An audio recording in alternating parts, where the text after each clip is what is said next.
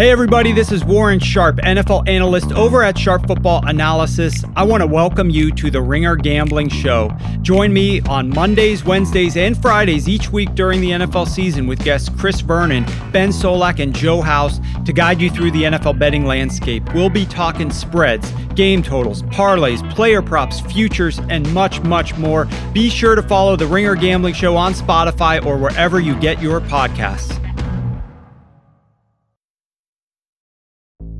There's no better feeling than a personal win, and the State Farm Personal Price Plan can help you do just that. Talk to a State Farm agent today to learn how you can bundle and save with the Personal Price Plan. Like a good neighbor, State Farm is there. Prices are based on rating plans that vary by state. Coverage options are selected by the customer. Availability, amount of discounts and savings, and eligibility vary by state.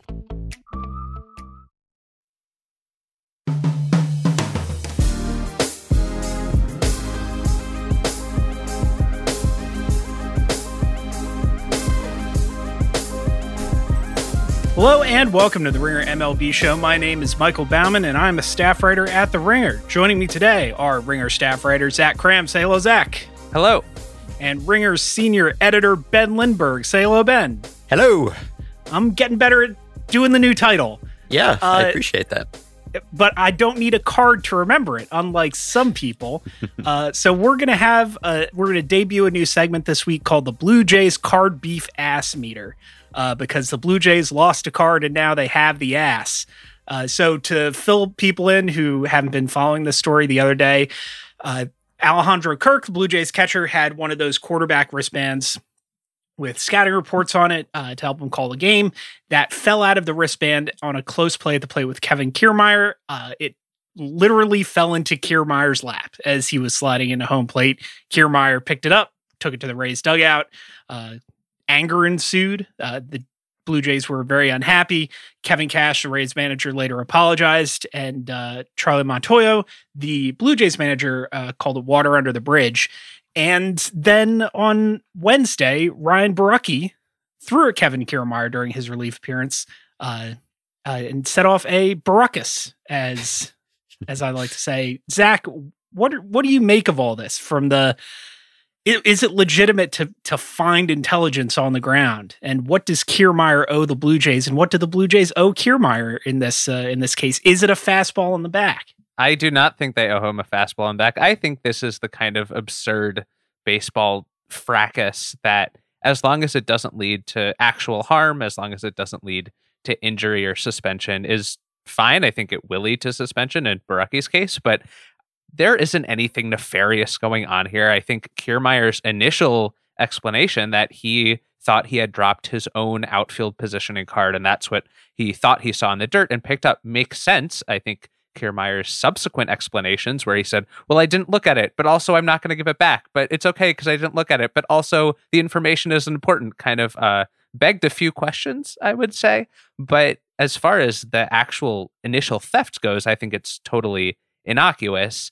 The question is, should the Rays have given that back right away? What kind of information was contained on that card that is proprietary? Should the cards even exist? I think that's the most important question for me. I think we should just ban the cards altogether, but maybe that's a secondary concern here. Yeah, this is hilarious. This is my favorite unwritten rules controversy in some time. It was a little funnier, maybe, and a little more lighthearted before it graduated to Beanball War, which I honestly didn't think would happen. I thought this was so absurd that even baseball players could not get worked up enough about this to hit each other with pitches. And they surprised me, as they always do, with how petty and how red-assy they can get about anything. But I was really enjoying this initially, both because it was so strange and because, as Zach mentioned, Kiermaier's explanation or justification or defense was so amazing. It's just this stream of consciousness. I would encourage everyone to just go read the transcript because he restates himself 10 times and he says, yeah, like I said, and he makes it sound like basically he blacked out and had an out-of-body experience. And the next thing he knew, he was holding this card and he just couldn't give it back. And I love that. And I think it does raise some interesting questions about the cards. But really, this is just the most 2021 MLB controversy. If you had told me that this would happen, I would have said it was too on the nose, that this could not actually happen in a real game. And it did. And I've seen some people question whether maybe it's actually some sort of misinformation campaign. Maybe the card was planted. It's I like that. Yeah, I haven't seen that one yet. Yeah, I hadn't seen that. That's good. It's like a Operation Fortitude type thing in preparation for the playoffs where you feed them the wrong scouting reports, something like that. I don't think that is actually what is happening here, but I think the truth is equally strange as the fiction. This is just nonsensical. I cannot believe that this happened. What I don't get is, like, Kiermaier doesn't have to justify this. Like, this, everybody's got their heads so twisted up after the Astros sign stealing thing that we forget that the purpose of signs, of which there are many in baseball, is to not leave your tactics lying out in plain sight. And if you do, then you deserve whatever consequences that you suffer.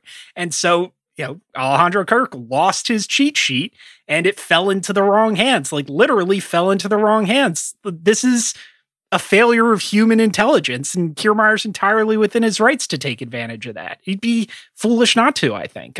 If I were another Rays player and he had that and could have gotten away with taking it and gave it back, I'd be irritated because I'd want to know what the Blue Jays were planning if that information was available. It's not okay to just say, like, I'm doing this because I think it's going to help us win and it's not against the rules.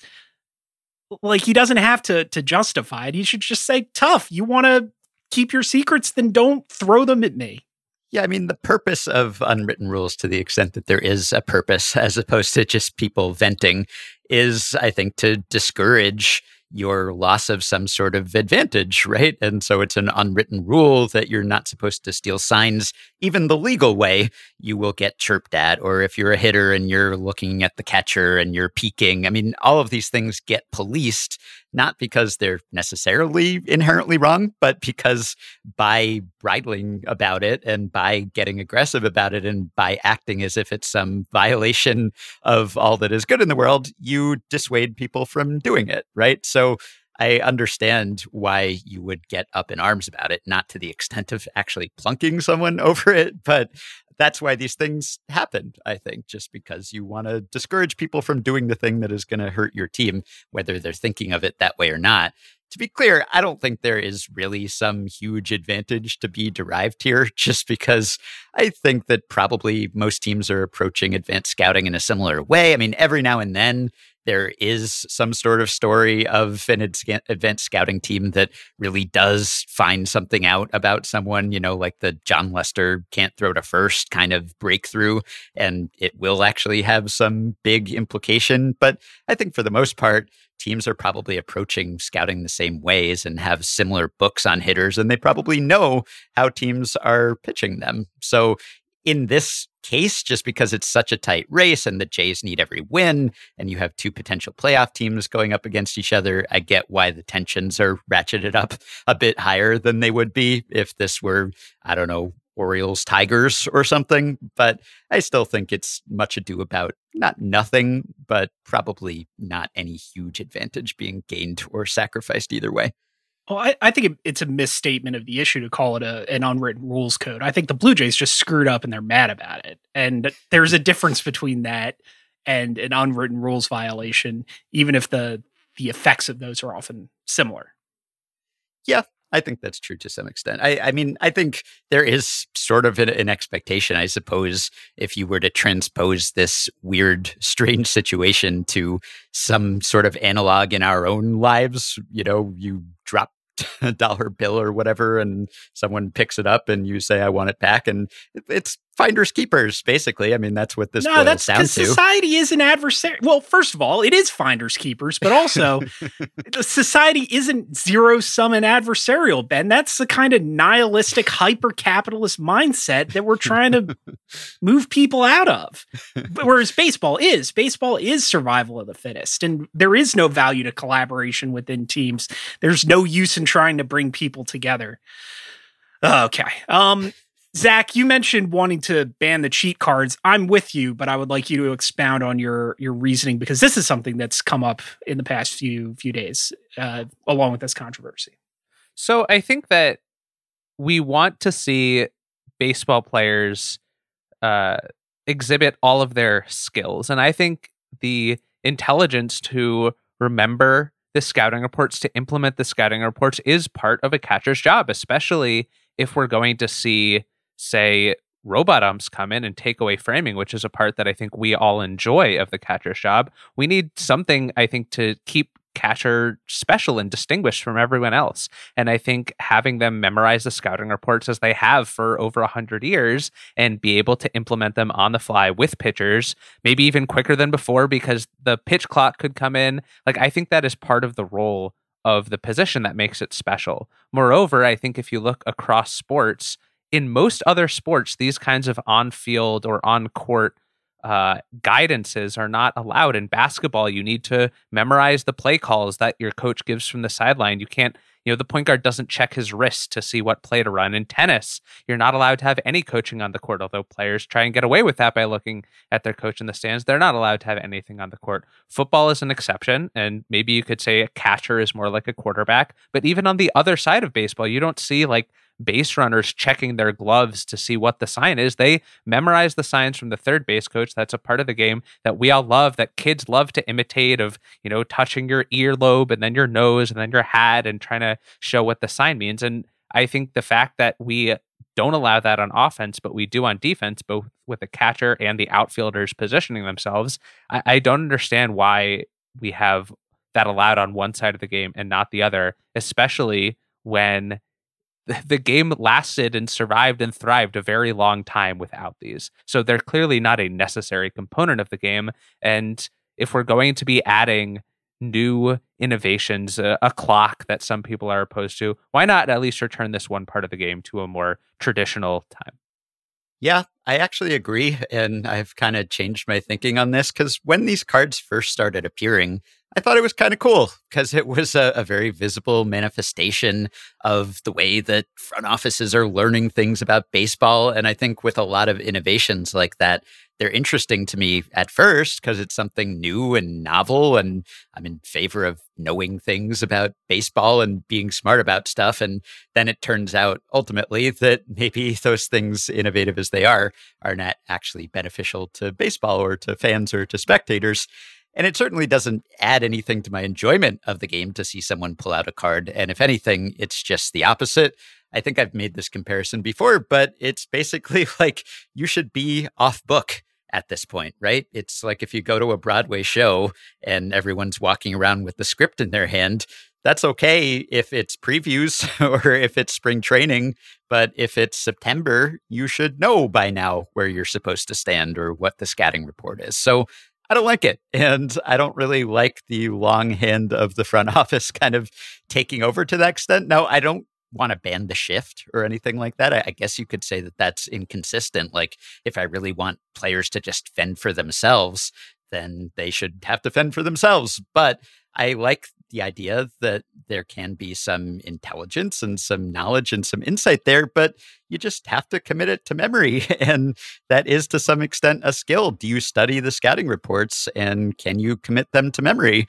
And if you can't, too bad. And maybe you can have a coach wave you one way or another, but I don't think it's great when you just have people pull these things out of their pockets and study them. It just kind of reminds me that they are having this stuff fed to them, which, like, I'm not against, but I also am in this to see the players play, right? And to see their talent manifested on the field more so than how good the scouting report from the front office is. So maybe it's an arbitrary distinction because I'm just saying, yeah, you can feed them the scouting report, but they have to look at it in the dugout before they go out there. Ultimately, what's the difference maybe? But I think there is some sort of difference. So yeah.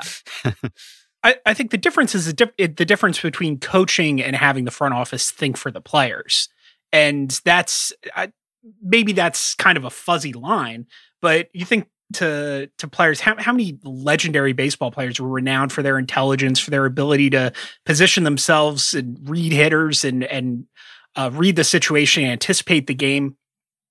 How many thousands of words have been spilled about Jackie Robinson's ability to do that, or Willie Mays, or Ted Williams at the plate, or Greg Maddux. And you don't get players distinguishing themselves by their intelligence as much as they used to. Certainly there are players who have that capability even within a stricter framework, but I want to see the game played, executed by the players as much as possible. And, there's so much time for coaching. There's so much downtime during a baseball game.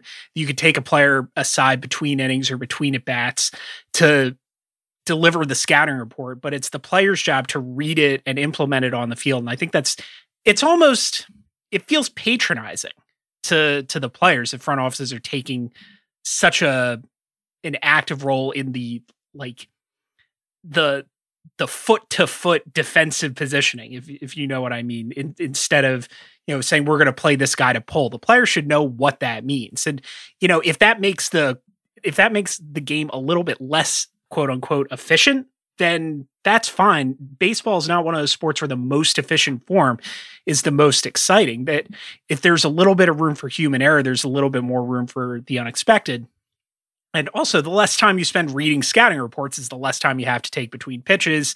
And maybe we cut down some of that downtime. I know this was when I was covering the college game. It was a huge drag to watch the pitching coach signaling every single pitch from the dugout. It just made everything drag so much. And as much as possible, I'd like to see the coaching get off the field, insofar as we can make that distinction. If the Cards were an alternative to having coaching visits and delays mid-inning, I'd be more amenable to them, but I don't know if that's actually made any difference in that respect. Do you remember September 2018 when then Phillies reliever Austin Davis brought out his cheat sheet on the mound, and Joe West, who was behind home plate, just reflexively confiscated it, which he had no authority to do.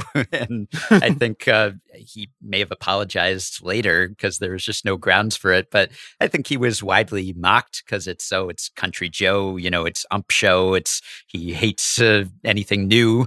And now it turns out, no, maybe he was ahead of all of us. We are all Joe West. We're making common cause with Cowboy Joe. I remember a few years before that when Howie Kendrick was taking an index card out of his pocket in the outfield, and people in the stands were photographing him, saying it looked like he was texting in the middle of the defensive play. And there were also the laser pointer controversies. There all sorts of technological innovations that just a couple years later we can question, I think, with some real reasons, and not just kind of lashing out, but there are actual reasons to want these removed from the field of play. We were so naive then. Ben, I've got one important question that we haven't touched on with this controversy, and then we can move on. And I think this really does bear discussion. What if it was a family portrait that Alejandro Kirk had dropped at home plate? That's what I was getting at before, right? You come up with these hypotheticals about what if it were something else. No, I did not go to the family portrait as some others may have, but there is a golden rule element to this, right? That's kind of what I was thinking initially, is hey, if I drop the card, I would want it back, right? And so I can understand. That's why you don't drop the card. I still don't understand how he dropped the card. Why was it not affixed more? That's the thing that made me suspicious about this being some sort of false information campaign, just because I've never seen this actually happen before, and I don't know how it does happen exactly. But it's because they remove sticky stuff. Is that why? Yeah. I saw a Blue Jays fan saying that Kiermaier intentionally knocked the card out. And at that point, I was just we've completely jumped the shark with this. I love Ben's theory that it's it's a whole operation, and the Blue Jays are trying to. Yeah, exactly. That's a phenomenal theory that I'm going to carry with me. Should the Blue Jays make the playoffs and then face the Rays and then look like they have a leg up? There's probably a roughly 25% chance that happens, because the Blue Jays are now 50-50 to make the wild card game. If you assume they're about 50-50 to win that wild card game, and the Rays are going to land the number 1 seed, it's about a 25% chance we get these two teams facing off in the playoffs again. And I will say, as silly as this was, it does make me want that first round matchup a little bit more than I did before, just because there will be some more heat to it than any other, first round playoff series. Well, yeah. I guess not if the Dodgers play the Giants, but in terms of what it would have had before versus what it will now.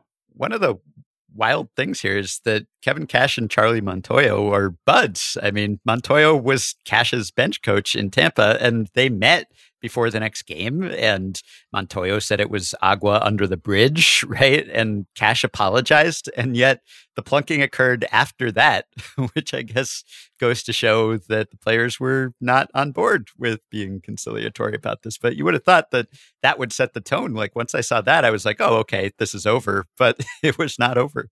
Betrayal stings more when it's from a close friend. I guess so. I know this when Zach took Jackie Bradley Jr. in the 2011 draft redraft. All right. We're going to go to another segment called Not Mad, Just Disappointed. And so Zach mentioned that the Blue Jays have about a 25% chance of facing the Rays in the first round of the playoffs, or the first round proper, I should say, once they make it through the wild card game, et cetera, et cetera. We're going to talk about a couple teams that aren't going to be in that conversation, or probably aren't going to be in that conversation. And these are teams with huge preseason expectations or huge midseason expectations in some cases that have really let us down. So these are the teams that should feel the most shame, I think is the way that Zach put it when we were talking about this before we got started. And you've got one that you want to lead off with. Yeah, so the idea came to mind because the Mets and Padres now seem very, very unlikely to make the playoffs. They might both finish below 500 at this point, which is very far from the lofty expectations with which they entered the season.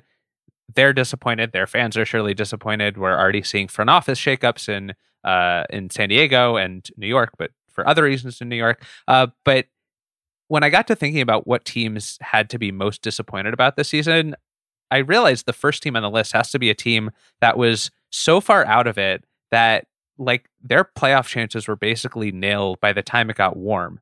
And that's the Minnesota Twins. The Twins have, over the last 4 seasons, they finished second in the division. They finished second in the division. They finished first in the division. They finished first in the division. And now they're in last place. They entered the season as basically co-favorites in the AL Central with the White Sox. I thought they were going to be a really good team building on the last couple of years. They had Kenta Maeda, who was pitching like a Cy Young contender. They had Byron Buxton, who played like an MVP when healthy. They had all the home run hitters from the record-setting team from a couple seasons ago. And then they just face-planted. They were 9-15 at the end of April. They were 22-31 at the end of May. They were 33-45 at the end of June. They were just consistently below 500. And I think the Padres have stumbled down the stretch. The Mets have stumbled down the stretch. Some other teams have really disappointed when we thought they would make a run at the playoffs around the All-Star break, but the Twins didn't even make it that far. And now I think they have real questions about this group. Can this core still contend going forward with the White Sox on the rise, with Detroit on the rise, potentially Kansas City on the rise, and now Minnesota's just in last place. So they're my pick for the, what are we calling this? I'm not mad, just disappointed. Not mad, Come just on, Minnesota. We're just disappointed. Yeah, that's a good pick. And they wouldn't have even come to my mind just because they disappointed us so long ago, which they're really flying under the radar here. The Mets and the Padres are taking the brunt of the abuse just because the Twins, they just checked out early and they were my pick to win that division. And that went horribly wrong almost immediately. So I guess that is a reason to feel the most shame, but also I guess it kind of paradoxically led to less disappointment just because the Mets and the Padres sustained the preseason hopes for a lot longer than the Twins did. And so that makes me more disappointed in them, I think, just because they strung us along. They had us going. So I guess I'll take the Padres. And Zach, I'm shocked that you didn't take the Padres because I know you're disappointed. He's still working through it. Yeah, it's too soon. Yeah. Really, like 2 days ago when I looked and realized they're probably going to finish below 500 given their remaining schedule, that required a long look in the mirror. Yeah, I mean, they looked like a lock well into the season, and then they've had a pretty historic collapse. We'll see where their record actually ends up, but in terms of like first half to second half decline, or you could go even further than that because they were very much in the running well after the second half started, and then it all just completely fell apart.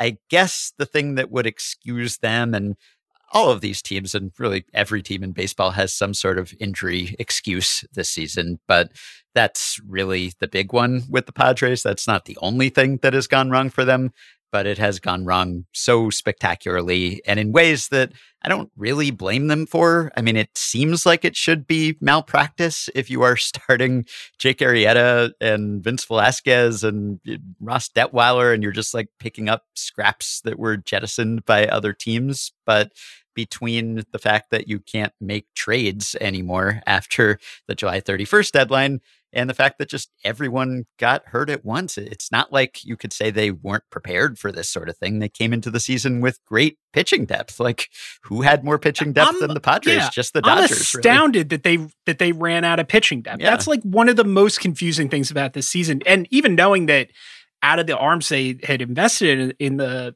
system, you know, Mike Clevenger was obviously already on the shelf, and you don't count on Chris Paddock to make 30 starts. You don't count on Dinelson Lamet to make 30 starts. But even so, they had so much depth and it ran out. And I'm still kind of at a loss as to how that happened.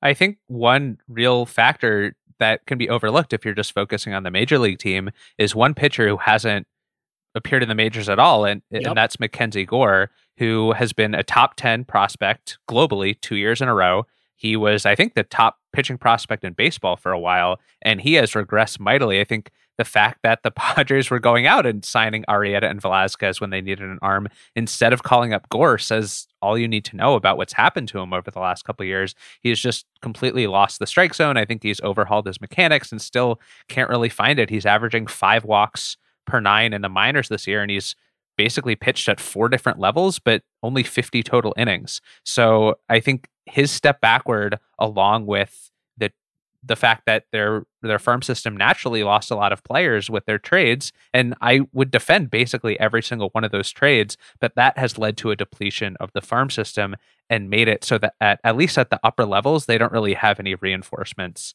on the way. I think next year they have more of an optimistic outlook than some of the other teams on this list, because very few Padres on this year's roster who are helpful are going to become free agents after this season. The core is basically still there. They'll get Clevenger back. Presumably, like, Snell will be healthier next year. Darvish will be healthier next year. But they need the current major league contributors to contribute, because they don't really have that wave of talent coming up, because that wave of talent already arrived or was traded off for players who then arrived as well.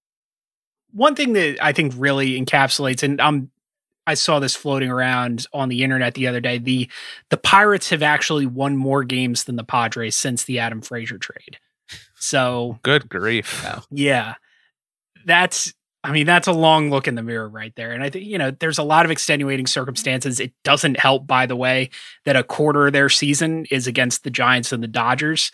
But I mean, the Padres have been building up long enough that this has to be a huge disappointment. This was supposed to be the year that they fought the Dodgers to a standstill, and they haven't looked farther away from competing with the Dodgers in a couple years. And to the point of their schedule, it doesn't help that they had to play the Dodgers and Giants that many times. They also lost the season series to the Rockies, and they only went 11-8 against Arizona. So it's not like it's just the Dodgers and Giants. It's like, if the Yankees missed the playoffs, the fact that they played so poorly against Baltimore while every other AL East team destroyed the Orioles is probably going to be the reason why. If San Diego had gone 14-5 against Arizona and Colorado, they would be right neck and neck with St. Louis for the second wild card spot now, even with all of those injuries. So the Dodgers and Giants part doesn't help, but it's across the board.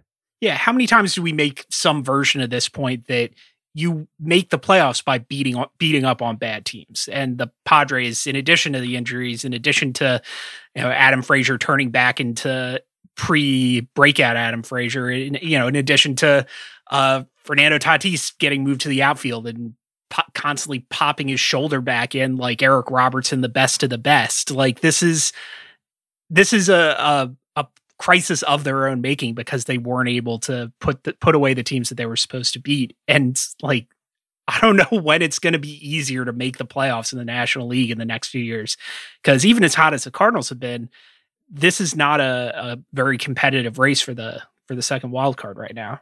Yeah. And, the Twins have suffered their misfortune in a very Midwestern way. I mean, they have just kind of quietly lost. Covered it in cheese. Yeah. It doesn't seem like heads are really rolling or anything here. It's just a bad losing season. It's disappointing. But the Padres are so disappointing that it seems like they are reshuffling everything now. And I don't know how much of that is justified or merited or how much of it is just a reaction or an overreaction to a lousy couple months of baseball. But between firing the pitching coach and having a new player development director and the questions about Tingler and all these things that could linger and, the confrontation between Machado and Tatis. And I don't make much of these things. It seems like the Machado-Tatis spat has blown over already. And I think these are just the natural results of a team that's losing a lot and is disappointed in themselves. And obviously tensions are going to flare up and they're all very frustrated. And sometimes these things express themselves. And in their case, it happened to express itself in a very visible way in the dugout where we could all see it. But the fact that they are almost Metsing in a way that you don't expect, like the Twins just kind of under the radar losing, the Mets are just always a tire fire from a front office and management and back of the newspaper pages perspective. The Padres, though, they're usually very quiet and anonymous and not making headlines too. And they are making headlines that you don't want to be making these days. Yeah, like headline Jace Tingler, I don't believe I've lost the clubhouse, which is definitely something that you say when you haven't lost the clubhouse. The dreaded vote of confidence that he is giving himself. It's worse than the vote of confidence. It's, to the Twins, they did shake things up. Like they traded Barrios and traded Happ and traded Nelson Cruz. So they've just decided to, I still have faith in that front office and coaching staff. I like Rocco Baldelli as a manager a lot.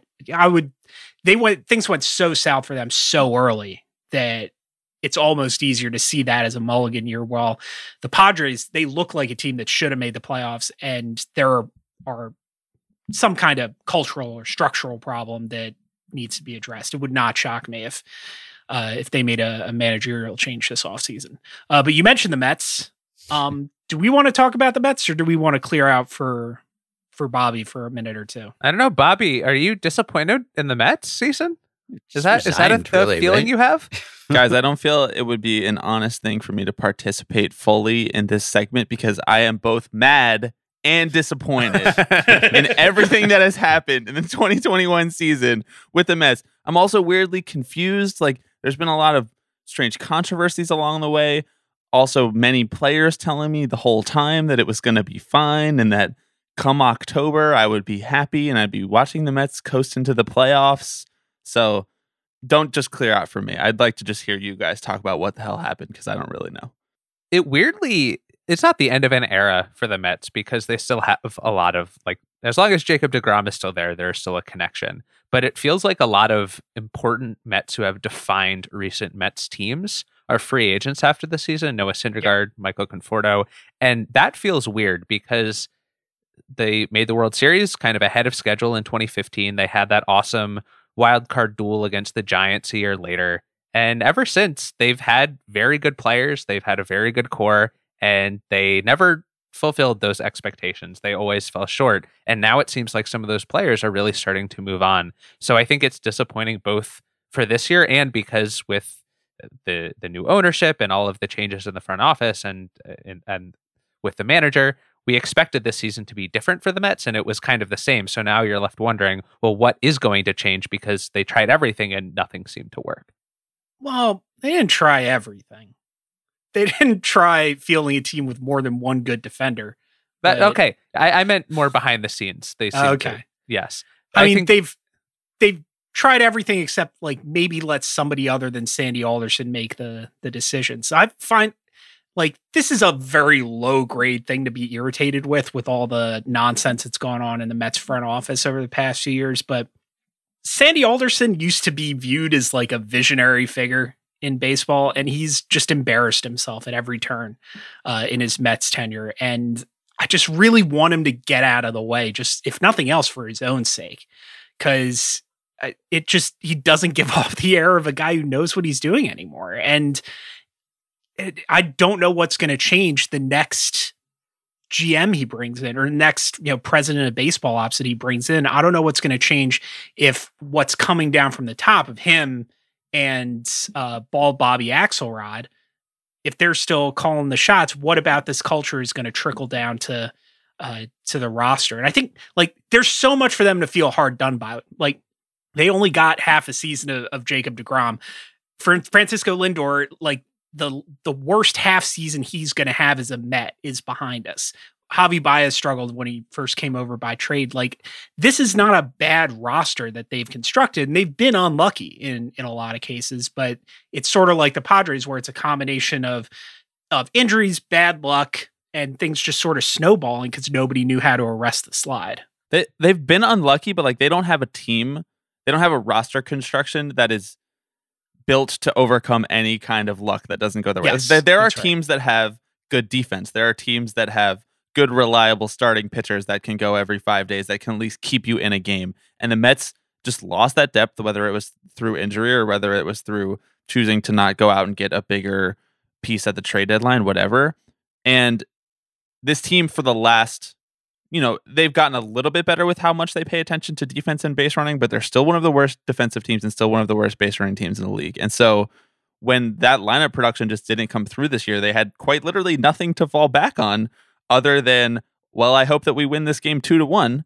And when you don't have Jacob deGrom out there because of injury anymore, it's very less likely that you're going to win the game 2-1. It's funny. I actually praised the Mets before the season that they did seem to go out and address the depth concerns that had plagued them the past few years, where one guy got hurt and all of a sudden they were ruined. Like the Joey Lucchesi trade, I thought he was pretty good. Then he got hurt through only 38 innings. Taijuan Walker, I thought that signing was really shrewd, and he made the All-Star team and has been terrible in the second half. So his ERA is now above 4.5. So I think in practice, those ideas made sense, but they just didn't actually work out. And the next team I want to bring up, the last one I have in the I'm not mad, I'm disappointed category, kind of fits that same bill. It's sometimes they actually went out and signed more than 4 starting pitchers, which they hadn't in the past, and then it didn't end up mattering because they just got hurt. Yeah, I'm definitely disappointed in the Mets. I mean, you mentioned that they didn't have the depth to survive not hitting, but I'm definitely disappointed that they didn't hit and kind of confused about that. I haven't tweeted about it the way that Steve Cohen did, but I was equally confused by the fact that that lineup just didn't pan out the way that I thought it would. And I think the OPS just isn't there, Ben. It's just not there. The OPS numbers don't lie. He was not wrong. Whether he should have tweeted it is a different question, but he was not wrong.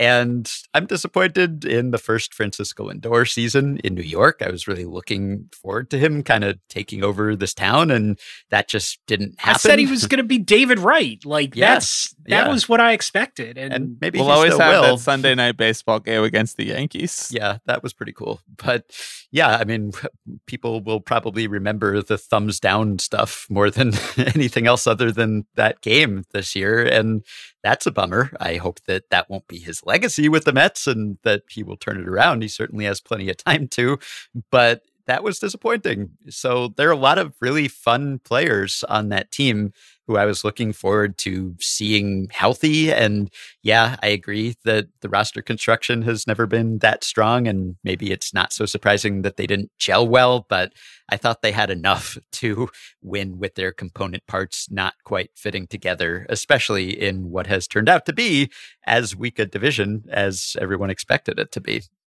This is at least partially a failure in expectation management, I think, because part of the problem is, the richest owner in baseball comes in and promises big things and pays for kind of like a B+ roster. They get McCann instead of Realmuto. They, get good players. That one hurts in a couple places. Because McCann is having a horrible season. Yeah, I was never a big fan of his to begin with, but this is worse than I expected him to be.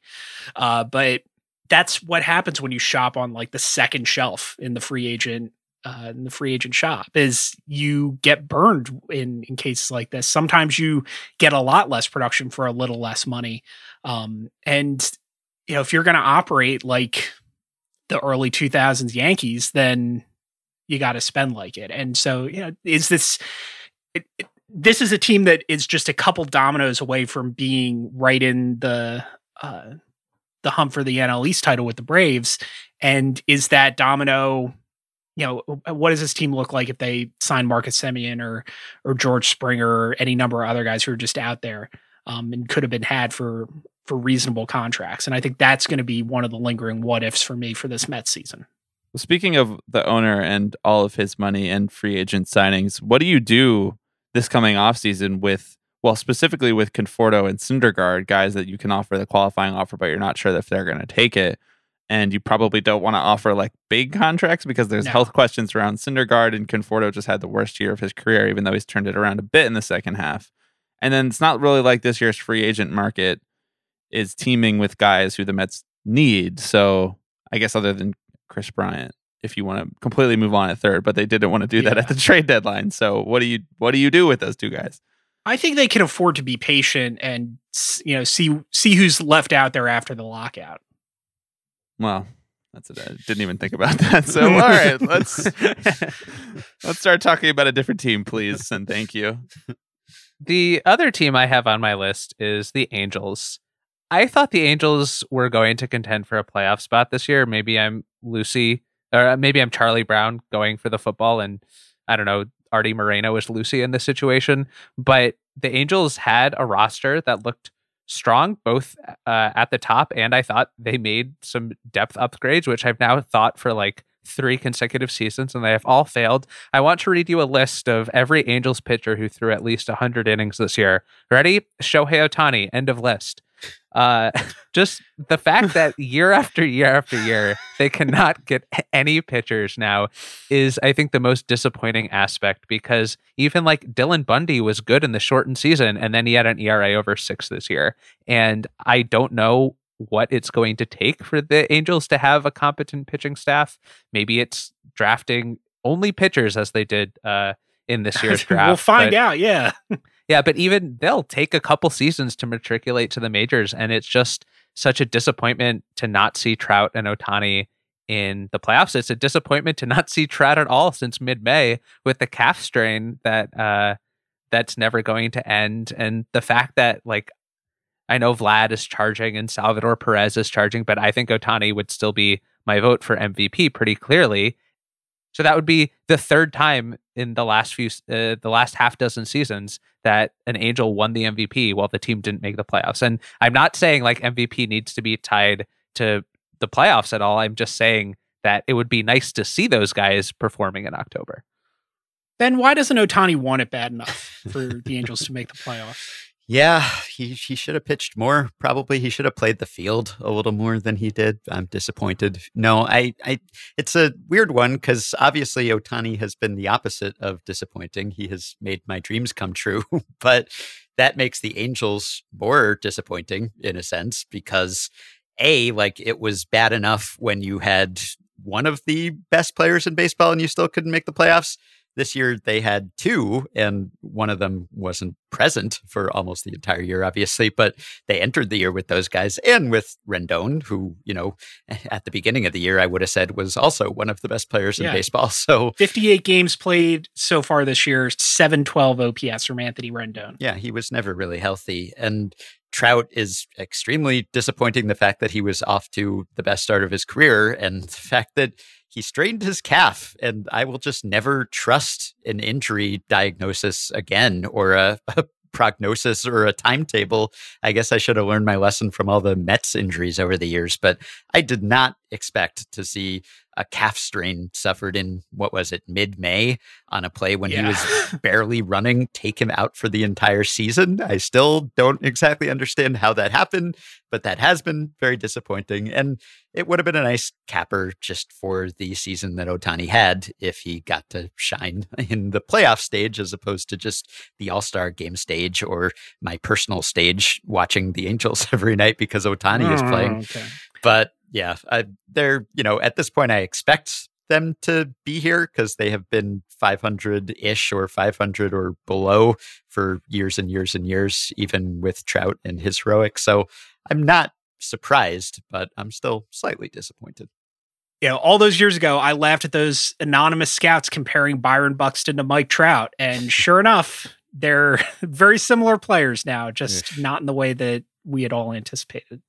It's disappointing both from a team perspective, which is the premise of this segment, but also from an individual perspective. Back when Trout got hurt in May, I wrote a piece headlined "Mike Trout's mounting injuries could cost him baseball history." And at this point, he's lost something like a third of all possible games over the last half decade. That's cost him almost 100 home runs at this point.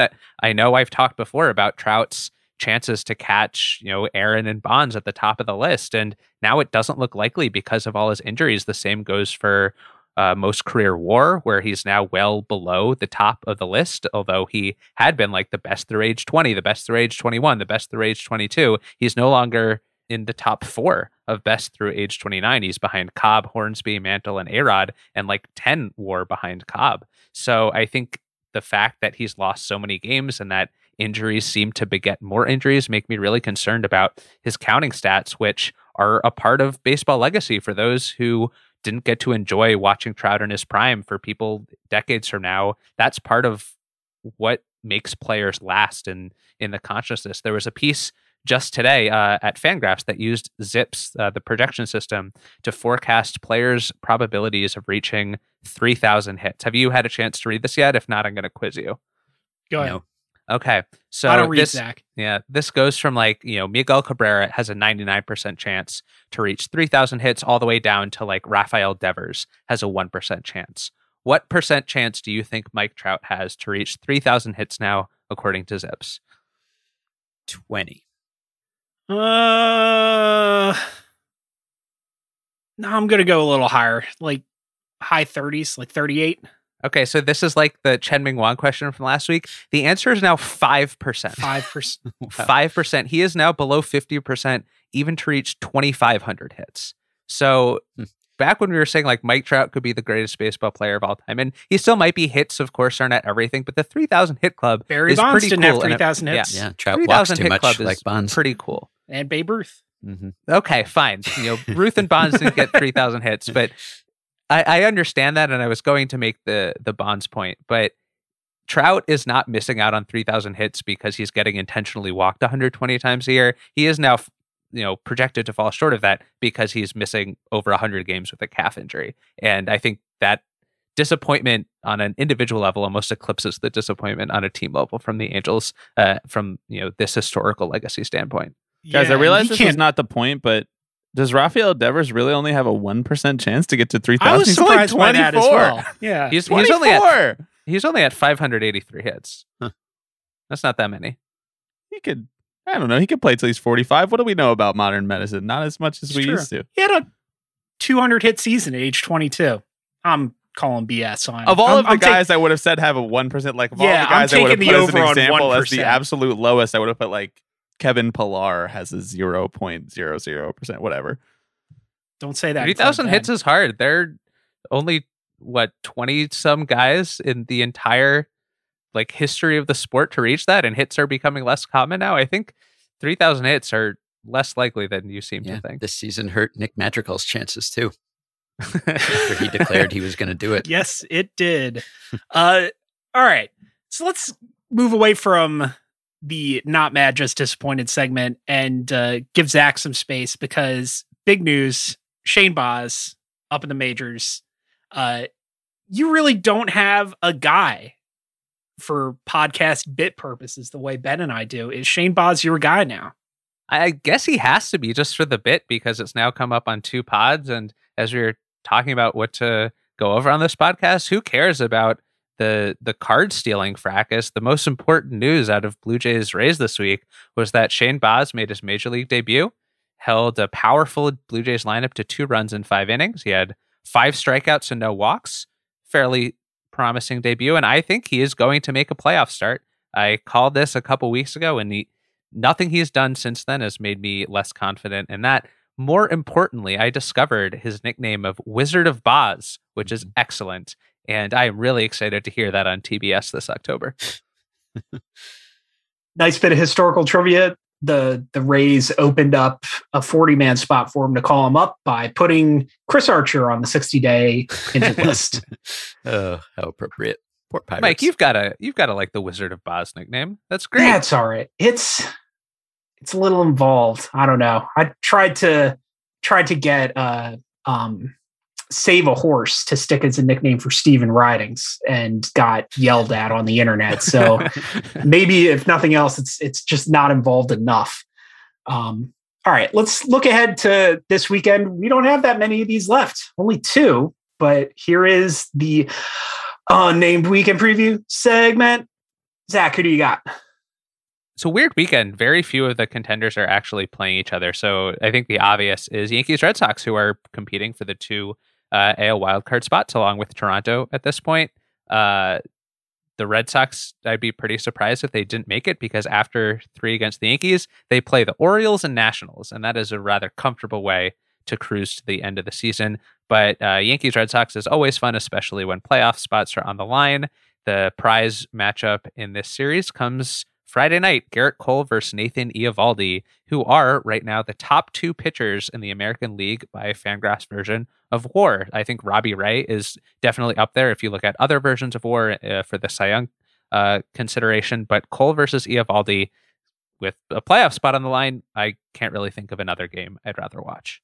That's a bit of an affront to Mr. Chalk. Then do you have any ideas left? Yeah, no, I can't compete with that, really. I guess I'll go with Astros-A's, just because I just generally enjoy watching these 2 teams, I think, for the most part. And there are some playoff implications here, not nearly the same as Yankees Red Sox, but this race is technically still alive, right? The clinching hasn't happened yet. The A's are in the wild card race as well, although they've fallen a bit behind. So, yeah, I guess that's my runner-up here. All right, I'm going to go for Braves Padres for a couple reasons. One, as we record, we're recording a day early, so maybe this will change by the time you get to this, but ESPN is listing all the scheduled starters for this weekend. The Padres starters this weekend, according to that list, are undecided, and Joe Musgrove. And that, friends, is what we like to call a microcosm. The other thing, there's 2 other reasons. One, as we record, the Padres are 6 games out of the wild card. They have a 0.3% chance of making the playoffs, according to Fangraphs. They are only theoretically hanging on, and they need to basically sweep this weekend in order to have any chance of keeping those very, very slim hopes of making the playoffs alive. The other thing is, speaking of slim playoff hopes, one of the 2 division races that's still in the balance is the NL East, and the Phillies are playing the Pirates. They technically control their own destiny because they're 3 games back and have 3 games remaining against Atlanta, but practically they need help from the Padres in order to close ground. So this is going to be, I think, the series that has the greatest impact on the National League playoff picture, because it can affect a couple different races. Can you imagine how bad things would be in San Diego if that Joe Musgrove trade didn't basically work out so that he was a number 2 starter, which was like kind of more than they were expecting when they traded for him, and he was going to be like their 3 or 4 guy. He's been amazing this year. Yeah. Can you imagine how dark they would be, like 20 games under 500 without him pitching well? Undecided, and Musgrove. That's entering Spawn Insane and Pray for Rain territory, but these games are in San Diego, so I'm not sure how much rain they can pray for. Well, at this point, they're probably familiar with their prayers going unanswered. I'd rather have undecided than Jake Arrieta, right? That's an improvement. Yes. No matter what they 100% decide, it couldn't be as bad. Redefining the concept of replacement level. Yep. That'll do it for this week's episode of the Ringer MLB Show. Thanks, as always, to Zach and Ben for joining me. Thanks to Bobby Wagner for producing today's episode. Thanks to Kevin Kiermaier, Ryan Barucki, and Undecided for giving us stuff to talk about. And thank you for listening. Enjoy the week's action, and we'll see you next time.